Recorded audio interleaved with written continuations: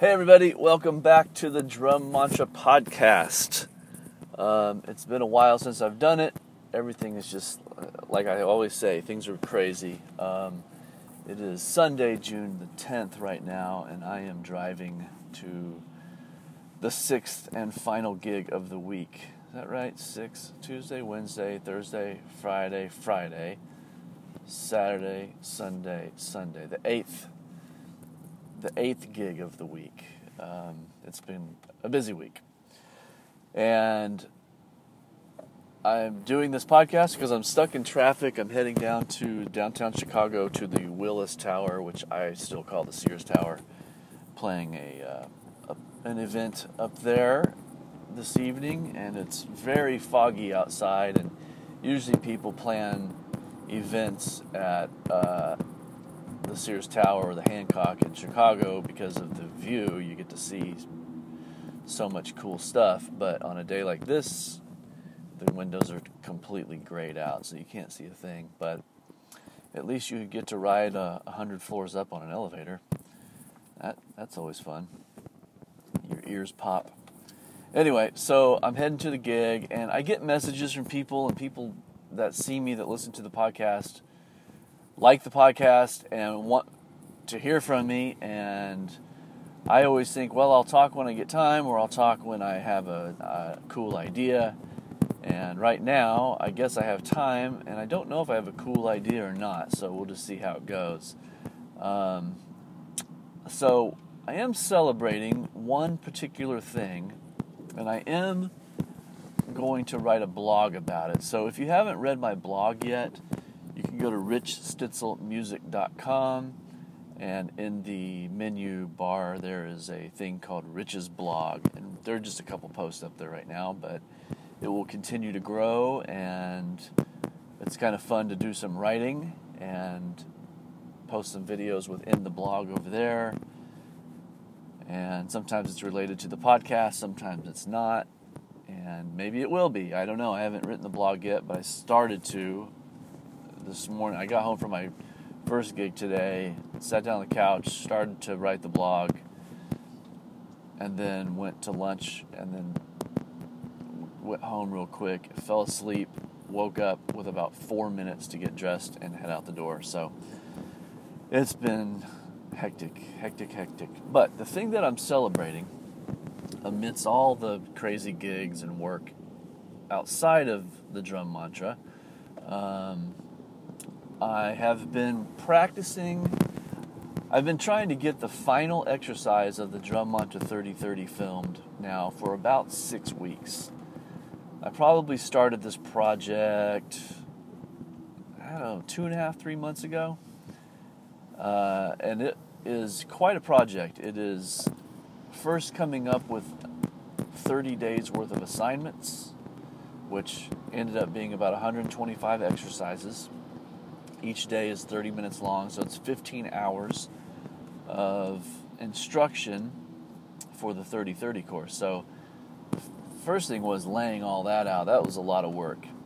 Once I got that laid out, just the page numbers and the exercise numbers from the Foundational Series book organized, I then had to start figuring out tempos for everything.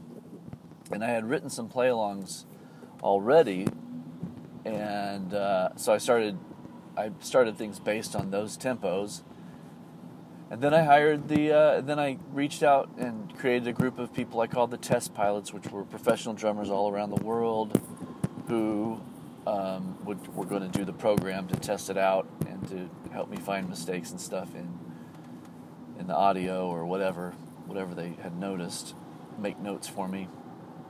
And immediately, almost unanimously, it was slow it down. It's too fast. So I had to go back and recreate all the audio tracks at a different tempo, which isn't terribly hard, but it definitely is time-consuming. And I also had to write pieces of music, a lot of pieces of music. So there are 125 original compositions that accompany the 3030. So a lot of writing.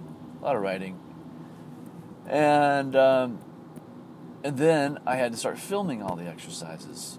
And as I would film, and then there comes a point where it's just like, I can't film anymore, I can't concentrate. So I had to do it little by little, every day for about 2 months is about how long I did the filming portion. And I would film maybe 2 hours at a time. Excuse me. Whoa. I would film maybe 2 hours, and then I'd have to take a break because I just couldn't concentrate. Once you do the course, you will see that there's a limit.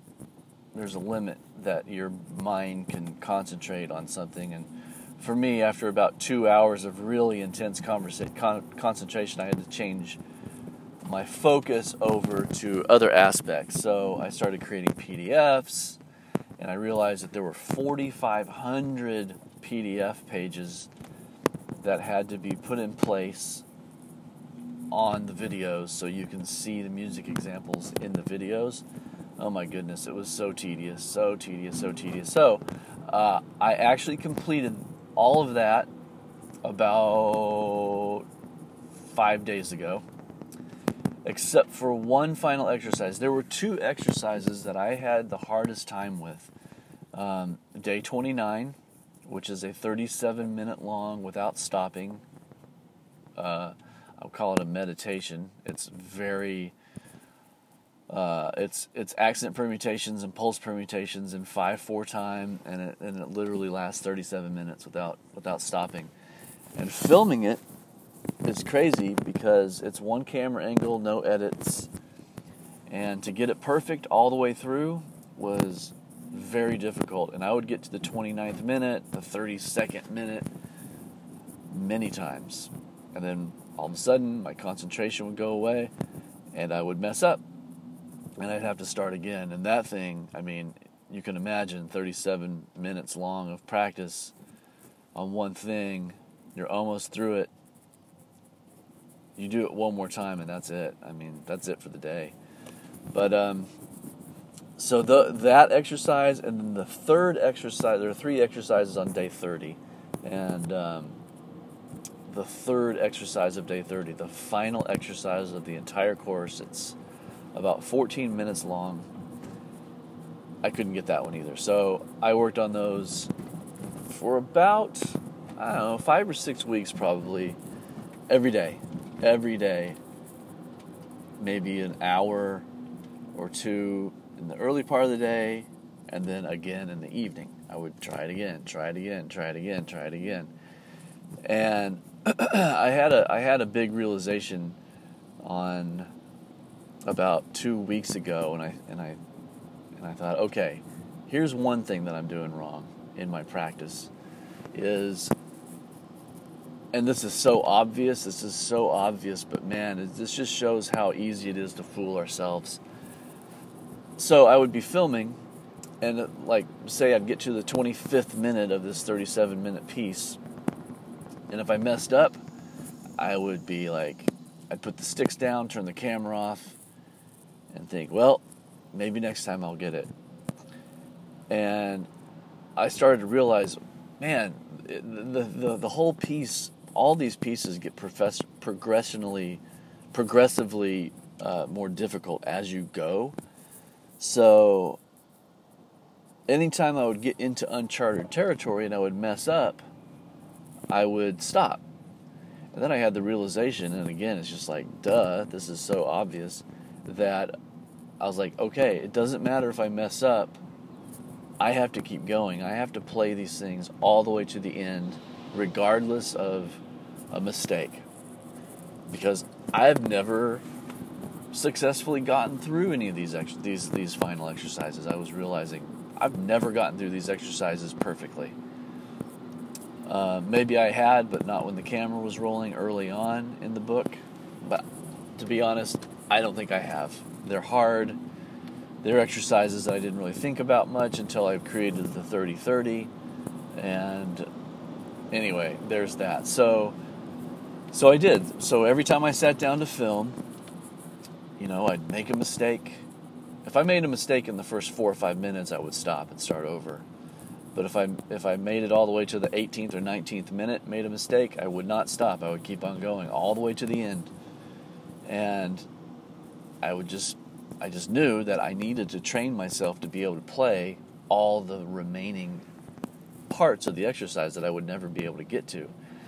So I did that, and I did that for about, well, I probably did that practice for about 9 days.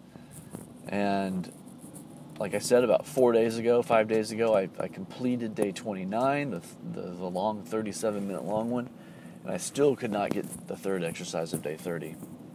So I kept on going, and I was able to film that, or practice that exercise, I would say 2 hours a day, broken up across the day. Now, mind you, I'm also editing, and I've been spending 2 to 3 hours filming every day, and then 2 to 3 hours of editing every day, and at least a couple hours on other aspects of Rich Stencil Music and all the social media stuff. So it's crazy. It's been relentless. Anyway, so I think it was Friday. No, it was Saturday morning. It was yesterday. It was yesterday morning.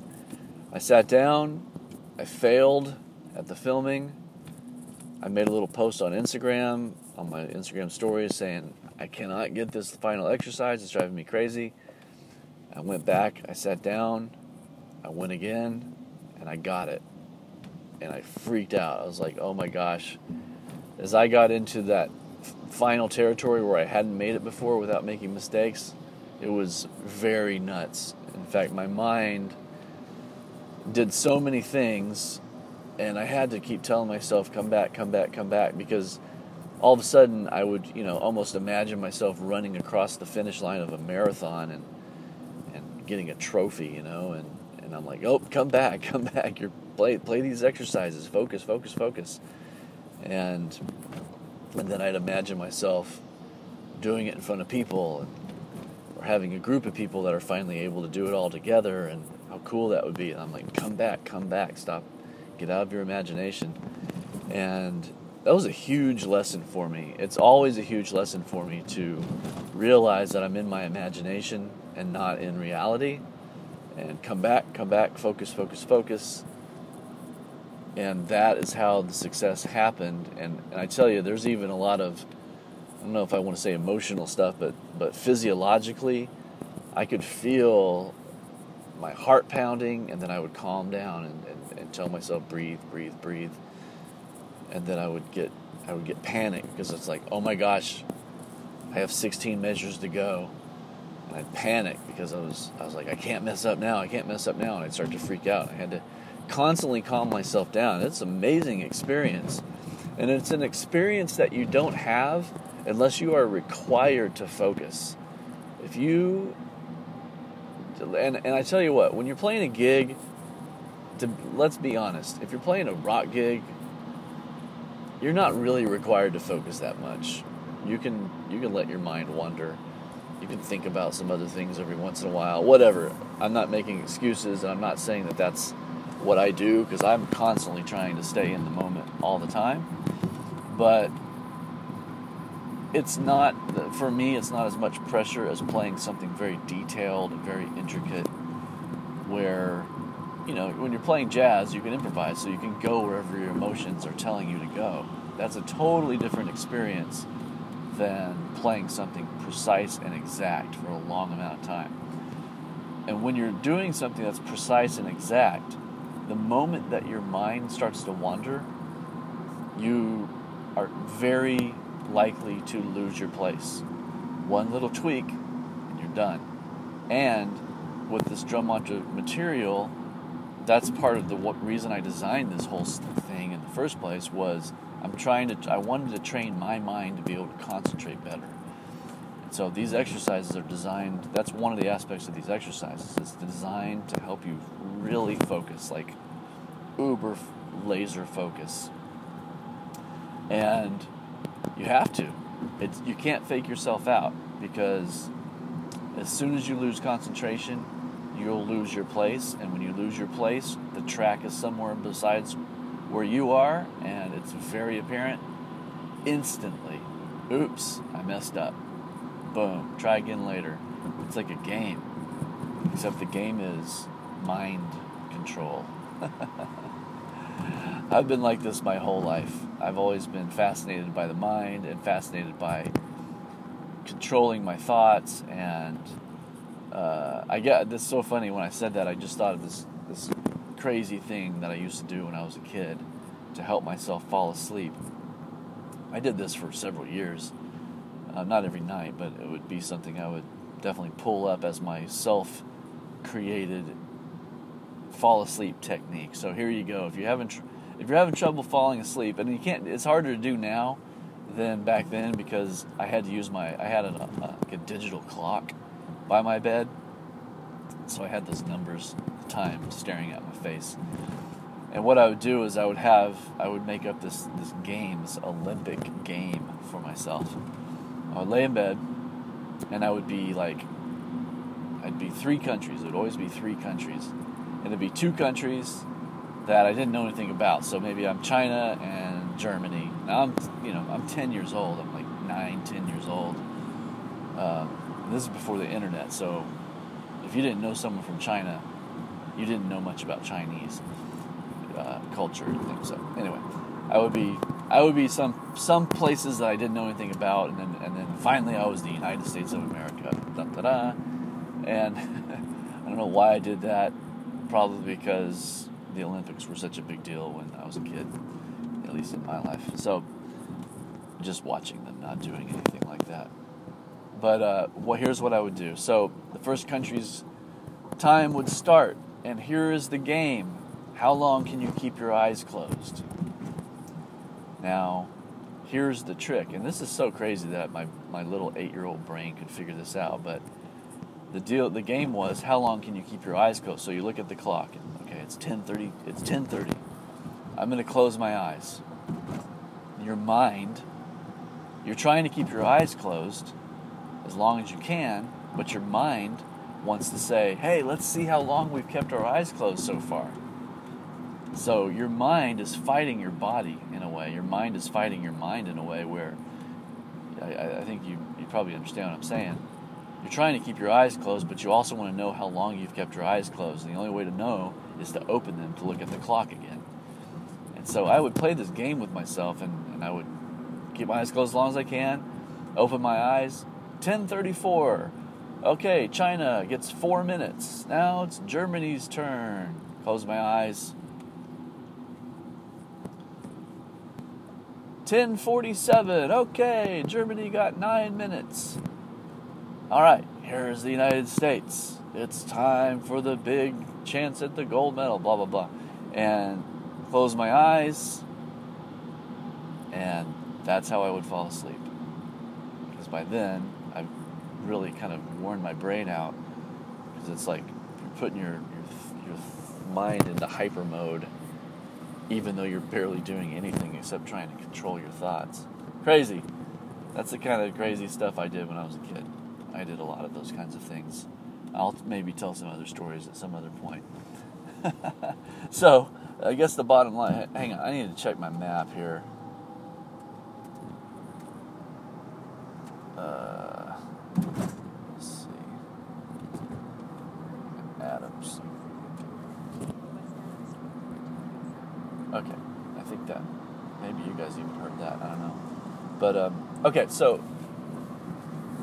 The whole idea of controlling your mind, controlling your thoughts, not mind control, but like just being able to stay present. The bottom line is being present. And believe it or not, that's the hardest thing to do, at least for me in my life, and I probably think it's true for all humans. Being present, not in your mind, not in your thoughts, but literally being right here, right now, all the time. Now, the one thing that is right here, right now, all the time is your body. Your body is not in the past, your body is not in the future, your body is always in the present. Physical realm is always in the present. The only thing that's not in the present are thoughts. So you either have memories or you have projections. And when you have memories, obviously, you are creating a mental construction called the past. Having memories, and memories can take over yourself so much that you forget that you're even in the present. thinking about memories, you're remembering things, and that's in your mind. That's nowhere real except in your thought, okay? And then you come back to the present moment, and the way to do that is you kind of ground yourself in the physicality of where you are. Like, I'm in a car, my hands are on the steering wheel, I'm looking at downtown Chicago, it's foggy, like bringing myself into real awareness of what's going on around me. Now, second I go, it's foggy, and then I go, wow, I wonder what it would be like if that fog was so thick that none of us could see. Okay, now all of a sudden I'm in projected mental construction again in my mind. So it's very hard to catch because it's very easy. We love storytelling, and we love stories, we love imagination, and humans pride ourselves on having imagination and creativity. And I certainly did my entire life, so I always trained myself to sort of be in my imagination. Like, no one's going to take my creativity away ever. That's where I live, in my creativity. Well, there's a fine line between living in your mind and being creative and being completely checked out, and that was one I had to discover many times, again and again and again. So anyway, you get in the present moment. Here's a great way to be in the present moment. Breathe and focus on your breath. Breathe in, breathe out, and just know that that's what you're doing. Like, literally tell yourself, I'm breathing in, I'm breathing out, in, out. And you do that. That's like a way to meditate. Meditation is not going off into your imagination. Meditation is training yourself to be present, training yourself to be right here, right now. Because when you're right here, right now, and your mind is not full of like worry, fear, because all those things come from just your imagination. You make something up. Oh my gosh, this is going to happen. Well, how do you know it's going to happen? You don't know it's going to happen unless it's happening. So anything that's not happening right now at this moment is in your mind. Okay? So just know that. And anytime you feel an emotional heightenedness, I guess if that's a word, in your body, if you are any kind of emotion, that's based on your thought. That's like you're mentally processing something that's not happening at the moment. And that's not to say that you should avoid like trying to figure out things that are challenges or issues in your life, but it just means if the more present you can be, the more kind of powerful you are in your actions, because you're not hindered by things that aren't real, things that aren't true. So, wow, this became a psychological podcast. They probably all are. This is what I like to talk about. But anyway, and then, so there's the past, there's the present, and then there's the future. The future is just imagining the what-ifs. The future, I'm cool with thinking about the future a lot, because I think it's a great way to kind of help your mind envision. Let's see, I gotta look at my exit's coming up here. I might have to go in a minute. Things are about to get crazy. I can't even see the building. There's so much fog that I can't even see the Sears Tower, the Willis Tower. It's that foggy. It's like, you can see about 20 stories of it. Stay left at the front. Okay. Anyway, I like thinking about the future. Sorry, I'm still listening to my directions. Because for me, it's important to, try to play stuff out. Like, you have an idea. Oh, I've got this great idea for this whatever, blah, blah, blah. And then you either kill your idea because you get freaked out and you start thinking about your past. Like, oh, I'm never going to succeed because no one in my family's ever succeeded at doing that. Or I'm not going to succeed because I didn't start too early, or whatever. You can come up with all kinds of excuses why not to do something. And that's powerful. Don't be a victim of that. just know that if you have a cool idea, everyone has cool ideas, and I love this, the whole thought of a cool idea is not worth anything. Making that idea into a reality is the biggest pleasure in the world. I mean, creating, that's it, man. That's the magic. That's why I think we're alive, is to create. We're all here to create. Oh man, I think I might have to go because I'm getting close and I'm kind of running a little late. Anyway, hopefully I can remember what I'm talking about, and I will continue. Actually, I'm going to bring if I can, I have a break, so maybe I can resume when I'm on a break tonight at my gig up on the 99th, 107. I don't remember what floor I'm even on, but it's way up there. Way up there. It's the highest gig. I think this is it's either the Willis Tower or the Hancock is the highest gig in the United States now that the World Trade Centers are not here. It's crazy to be up that high and to think, man, I'm in a building that is, the Sears Tower is 103 stories or 130 stories? I can't remember. I think it's 103. But I can't remember if the Sky Deck is lower or higher than. I know the Hancock, you're on the 97th floor. That's high. That's way up there. Anyway, I am pulling up to the Sears/Willis Tower, and I'm going to need to concentrate on getting loaded in. So I will be back to talk to you all. I'm glad that I started this because it's feeling pretty good, and I'm looking forward to resuming. So to you, it will seem like 1 second of time has passed, but for me, it will be in about 3 hours. All right, be back. In fact, it's 4:16 right now. If I remember to say what time it is when I'm talking again, we can see how long it took me to do it. Okay, bye. Okay, I am back. It is now 9:23, and I'm back. And I don't remember where I left off. So it was a good gig. Played the Sears Tower, the Willis Tower, 99th floor. It was pretty cool. It's really foggy in Chicago right now, but your 99th floor, you're actually above the clouds, which was pretty awesome. I posted a little video on my Facebook page and on my Instagram page, so you can go check it out.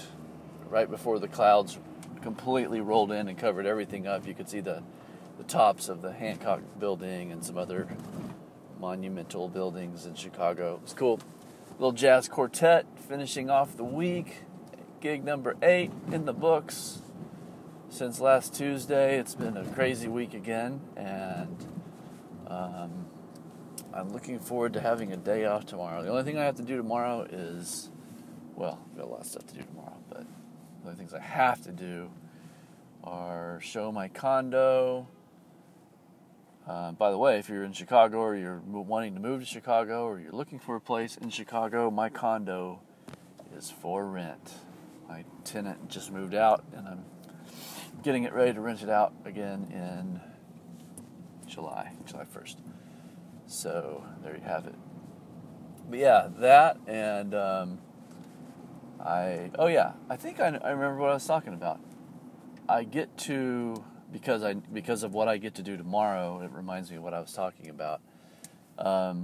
So I think I was talking about how much time I spent practicing and trying to get that final exercise of day 30 done. And I think I already said this, maybe I didn't, but I did finally on Saturday. Yes, I did complete it. It was an incredible feeling. I mean, it was incredible to have gotten that thing in the books. It was so hard. It was so hard. And I'm looking forward to doing it again because I know it's going to get easy. And the hard part, there actually is a little bit of a little challenge with the coordination on that final exercise. But truly, the most challenging thing of all the 30-30 is just your ability to concentrate. It's a mental thing. It's all about focus and being present, being aware, paying attention to what's going on. And then, of course, you're also building muscle memory and coordination and concepts, phrasing, and learning on time signatures. It's a lot. You're learning so much all at once, so it's really cool. But so I got the exercise done, and I haven't told anybody this, but I did take a picture of the jeans that I wore for every single video. I thought it'd be fun, kind of like, like an athlete maybe during a playoff season or something. They won't shave and they grow a big beard or whatever.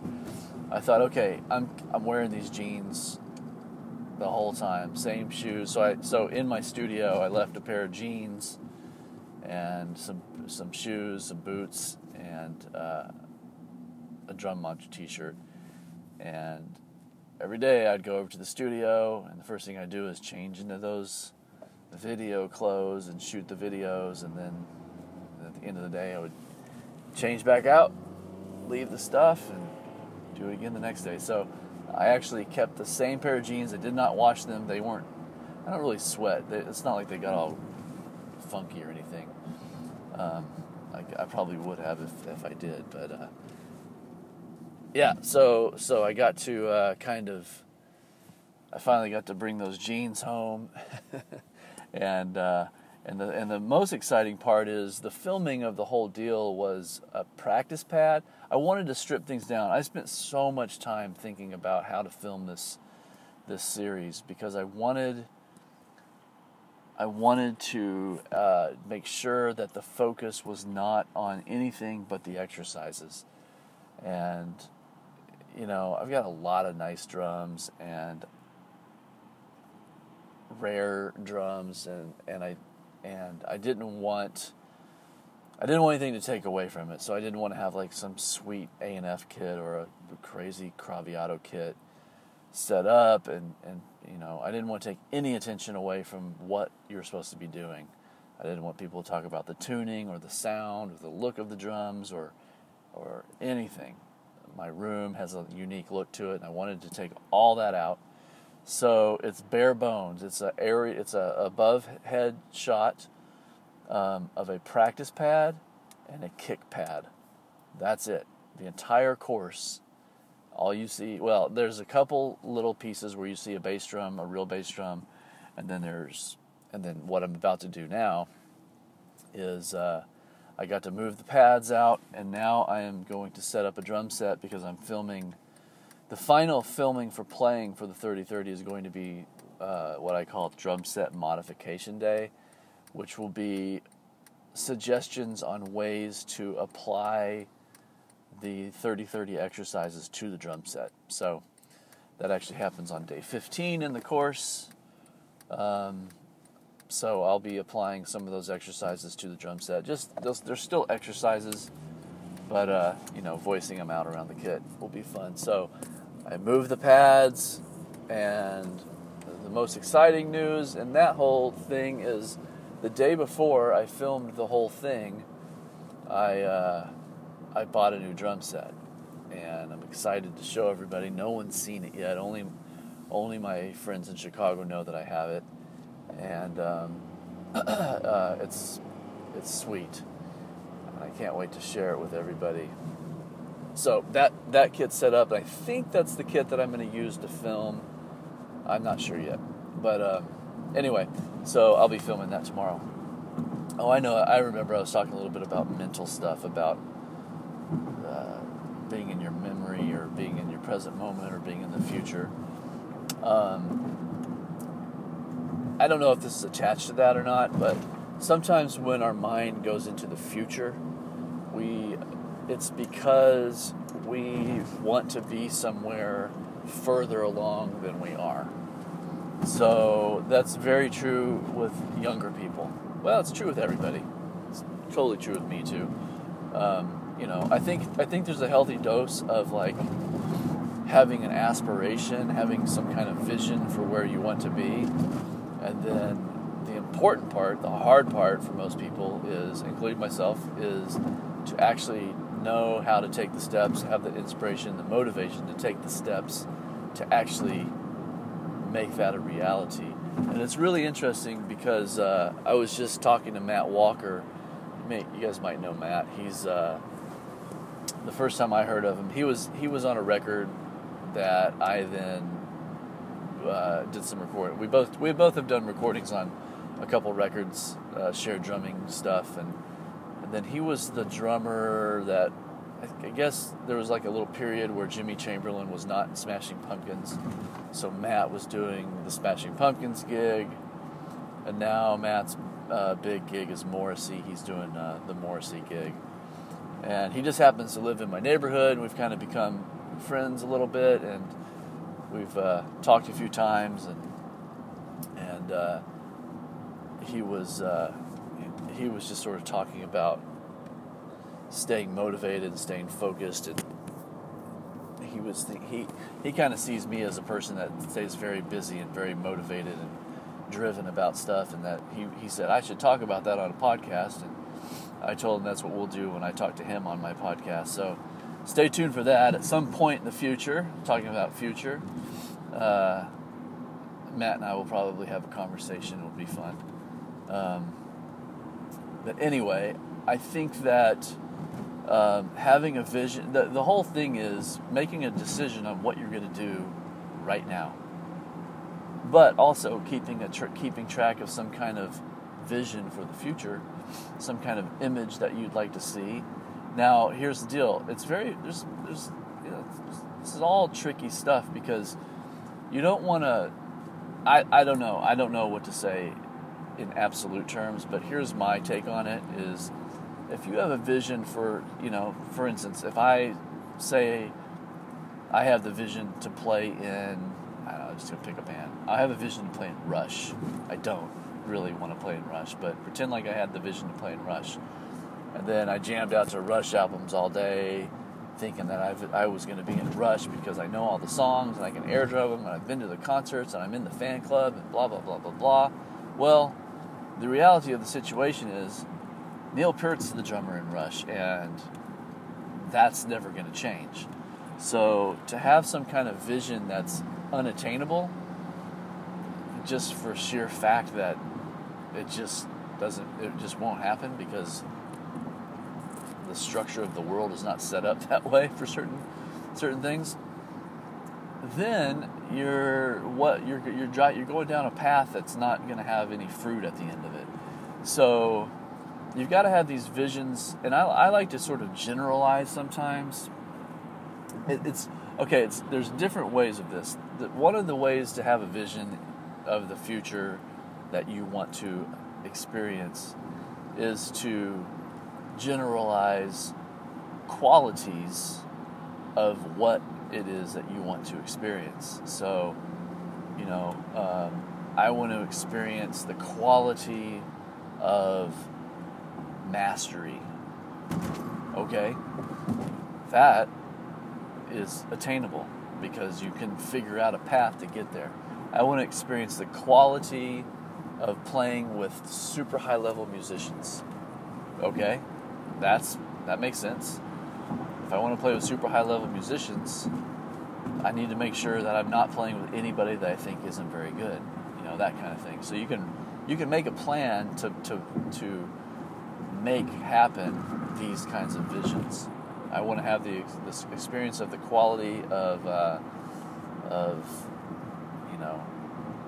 happiness or abundance. I want to make a lot of money when I play my gigs or whatever it is. You can, if you have those ideas, you can start to figure out a way to achieve that stuff.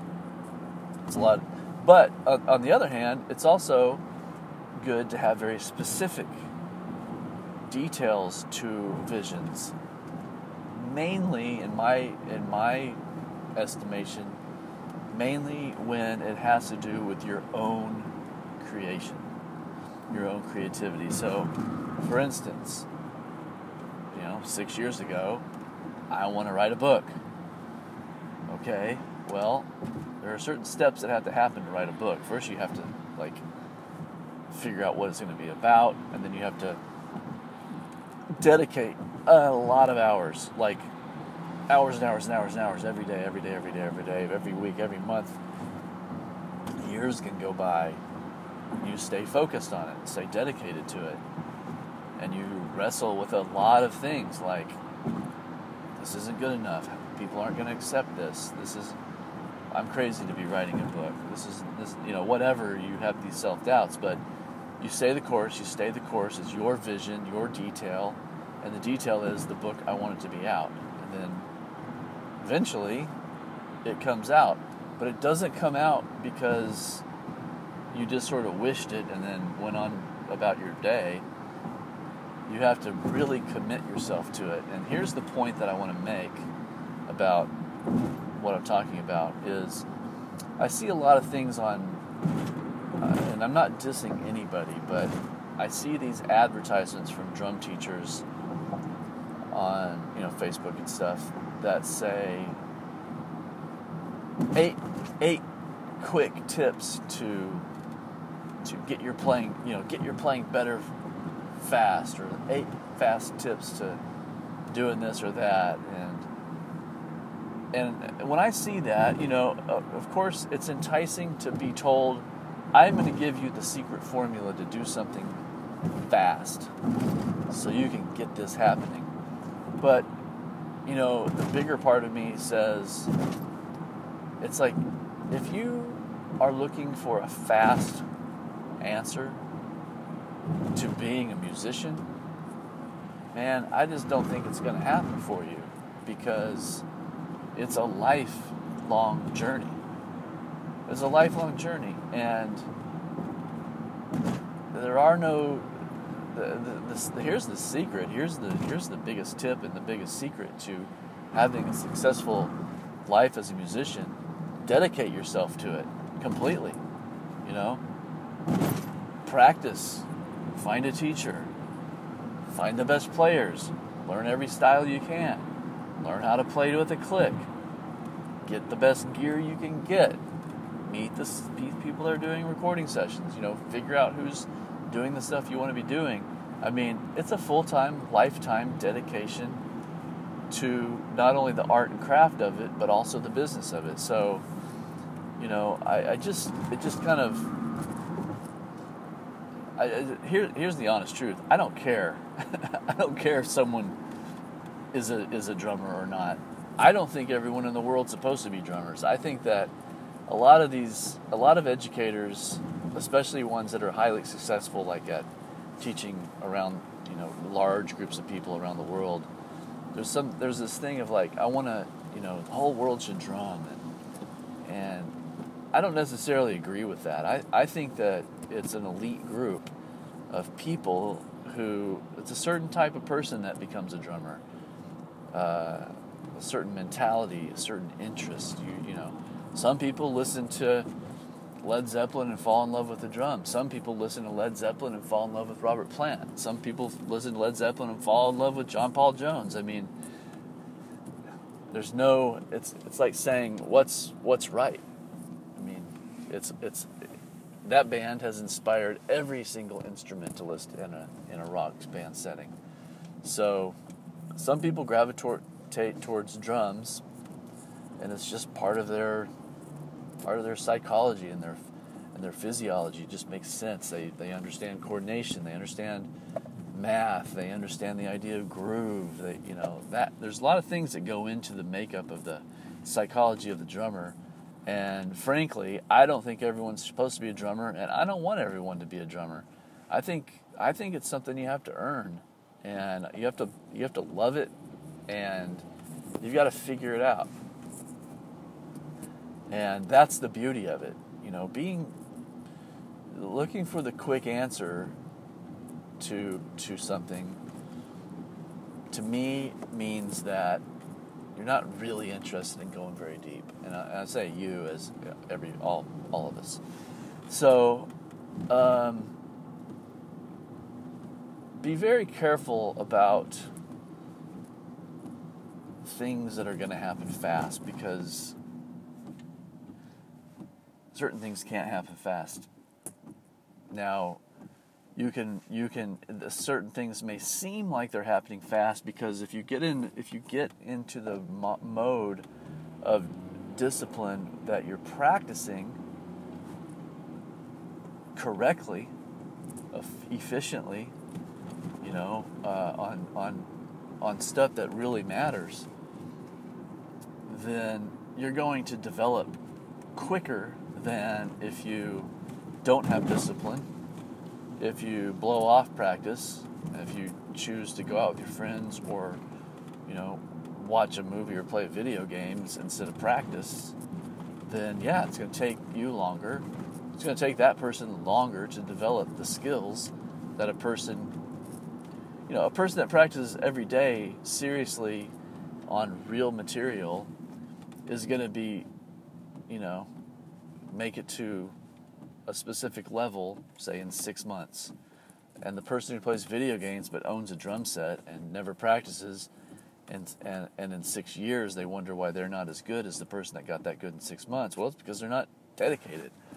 And it's a very simple thing. I mean, you just have to make the decision that this is what you want to do. Now, there are lots of people who say, yes, I want to be a drummer. There are people that are passionate about drums. I mean, I was at the Chicago Drum Show a couple weeks, and I had a drum mantra booth, and I talked to a lot of drummers from all aspects, from all walks, from weekend warriors to guys who were professionals, to guys who were professional educators, like just teachers, to kids who were still in high school or even middle school. Guys who didn't really play, but they knew everything about drums because they collected them. And I don't know anything about drums. I mean, when I go into, if I get in a conversation with collectors, I might as well be talking about, I don't know, whatever, something I have no idea about, because I truly don't. I like drums to work. I like them to sound good. I like them to look cool. That's it. And I like my drums to be made by people that I know. I like to know the people that are making them, and I've been fortunate enough to, have endorsements with some of the best drum companies and know the builders and the owners of the companies personally, and that's important to me. I like to know what the soul that went into the drums was and things like that. So I'm into that kind of stuff for sure. But when it comes to a certain age of a drum, I just don't have time to study that. I'm not passionate about it, and I just need it to work. I need it to sound good. I need it to look cool because people are looking at it, and I need it to be reliable, and I need it to be made hopefully by hand by people I know. Anyway, I talked to so many different drummers at so many different levels, and I'm not sure where I'm going with this. Oh, yeah. So this is a very interesting thing. So I created this drum mantra stuff for myself in the beginning because I wanted to figure out a system. I wanted to create a system that completely educated me on time, subdivisions, consistency, groove, rhythmic awareness, phrasing, odd time signatures, all these things that, I've studied my whole life, and I've had teachers my whole life, and I've taken it pretty seriously since I was 13, which was 1983, for those of you who want to do some math on my age. And I feel like I've been dedicated to it my whole life. I don't think I've gone 2 weeks since I was 13 ever without playing drums at all. And the strange thing is, I love them way more now, way more. I am so passionate about playing the instrument, but it's a different kind of playing than I used to be passionate about. It's like it's ever evolving. When I'm 13, I want to be in Police. I want to play Rush songs. I want to be in the Electric Band. I want to do all these things. I want to play gigs. I want to play concerts. And then you go through the part in your career where it's like, okay, I've done the tour bus thing. I've done the arena thing. I've done the theater thing. I've done the club thing. I've done the van touring. I've been all over the world. All of those things, you start to go, okay, I get it. there's something new that I'm looking for, I'm searching for, and then all of a sudden it becomes a new focus, still related to the instrument. It's very interesting.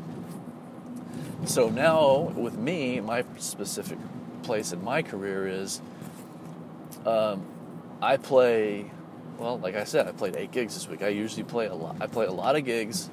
They are all very high level. Most of them are private. And they're with incredible musicians who are able to do anything. And that was always sort of my intention. I want to play with musicians who have zero limits. They can play any style flawlessly. They understand everything about music. They get amazing sounds.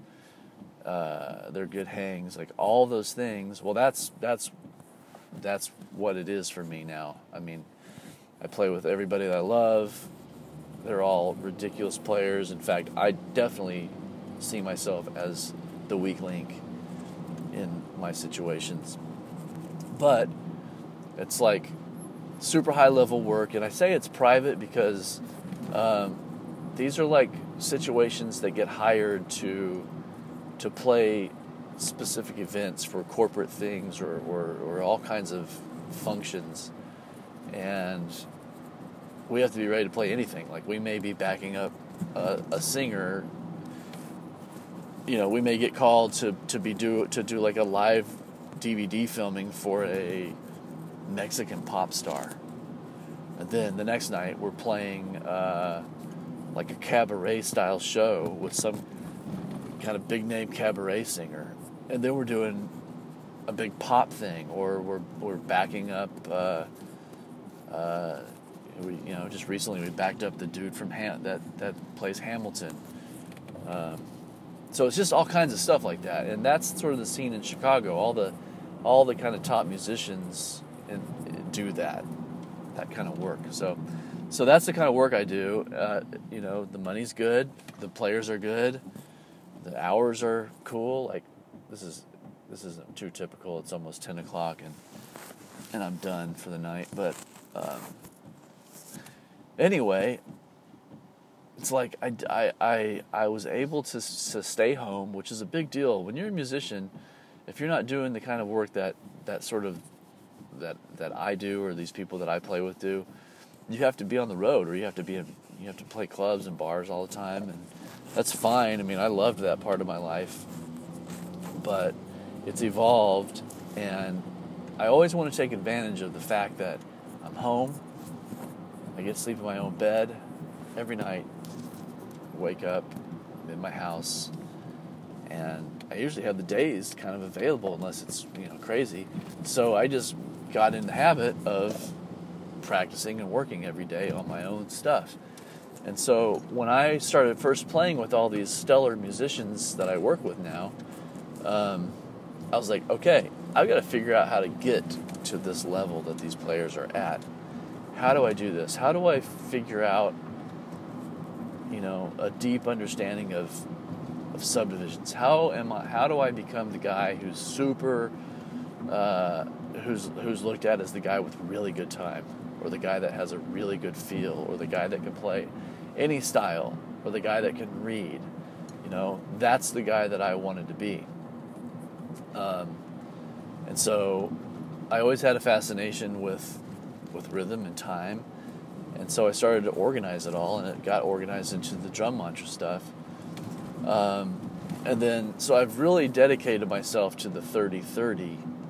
After I wrote the Foundational Series book and the Primary Series book, I noticed that people were even though I've sold hundreds and hundreds of copies of those books around the world, I would talk to people every once in a while about the book, and I just get the sense that, people buy books because they think it's the secret formula. They think that there's some magic in the paper, and you buy a book, you flip through it, you try an exercise or two, you go, oh, okay, I got it, and then you put it away, and that's it. Unless you have a teacher that's taking you through it. And even then, if the teacher's teaching you out of a book that they didn't write, they might not necessarily know what the full intention of that book was. So I was like, okay, actually a guy named Matthew Duvall, who's a Grammy-winning percussionist and and the co-founder of a group called Eighth Blackbird, which is a group in Chicago, based in Chicago, that travels all over the world playing new music compositions. It's a chamber kind of orchestra, small chamber group, piano, woodwind, strings, percussion. I think it's a cool group. Anyway, he suggested that I put together a curriculum for the book, because it's kind of overwhelming to just open the book and go for it. So that's what the 30/30 is. I created a curriculum, but not just a curriculum, but an actual guide to carry people through this material, because this is the beginning of the whole adventure. Starts with the foundational series in the 30/30.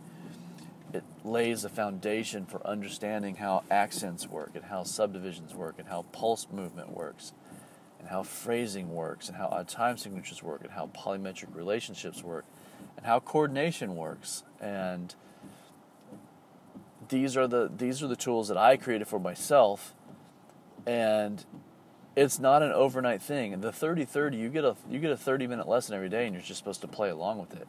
But I tell you what, the 30/30 will last you a year. I mean, you're not going to be able to play every single exercise right off the bat. I guarantee it.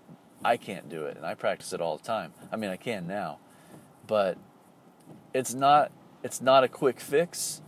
It's not an overnight success situation, but it is pertinent tools that cover many, many bases of really the bottom line important things about drumming. And the thing I like about it is it doesn't matter what genre of music someone likes. I don't care if you like heavy metal or country or jazz or rock or hip hop or Latin or whatever. This applies to all of that, because this is like the undercurrent. This is like the engine of the car. And you've really got to fine-tune that thing so you can do whatever style of music that you love that much better. So that's the whole point of that. And the thing is, you have to have the discipline to really see it through, because that's the only way to have the success. And I think Mike Johnston was just... Oh, yeah. Gosh, I'm talking about a lot of stuff. This is crazy.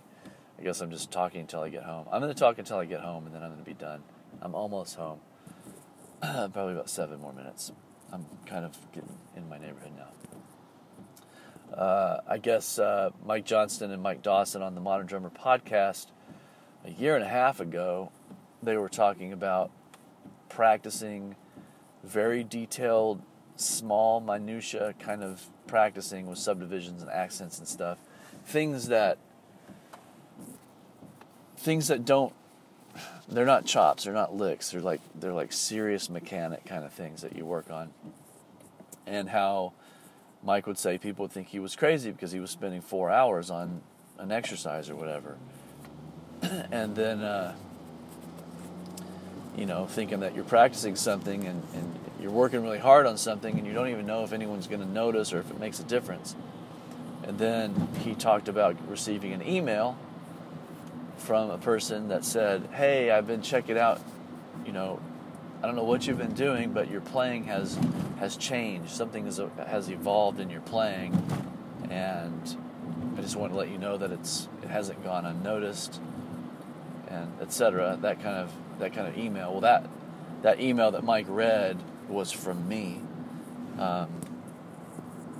and he talked about how having someone unsolicited contact him and say, "Hey, I've noticed some differences in your playing," was a really huge deal for him, because it justified the work that he had been doing. And so you never know when or where or how the work you're doing is going to turn out. The important thing is do the work. Always do the work. Always find something to practice. Always find something to work on.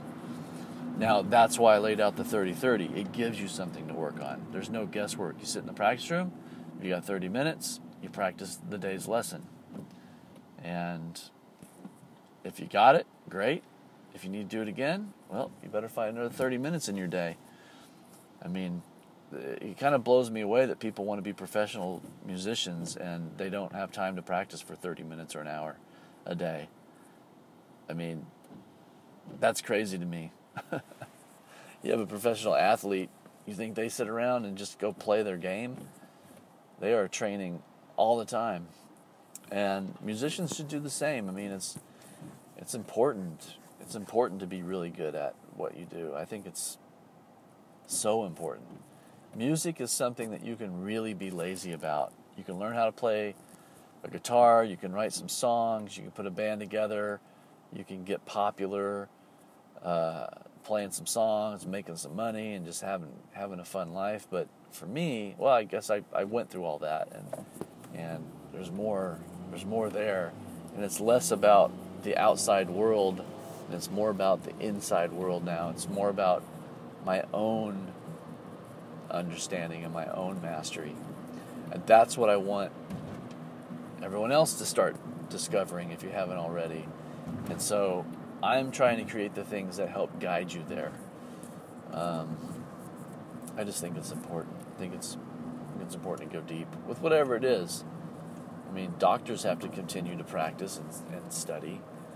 Everyone has to continue to practice and study. Why would you want to be around someone that's mediocre, that just can kind of do what they do, when, you know, it's not fun? I like to surround myself with people who are masters of what they do. And they're masters not because they're lucky, not because they were born into it, because they work really hard. They've dedicated themselves. It's just a different kind of thing.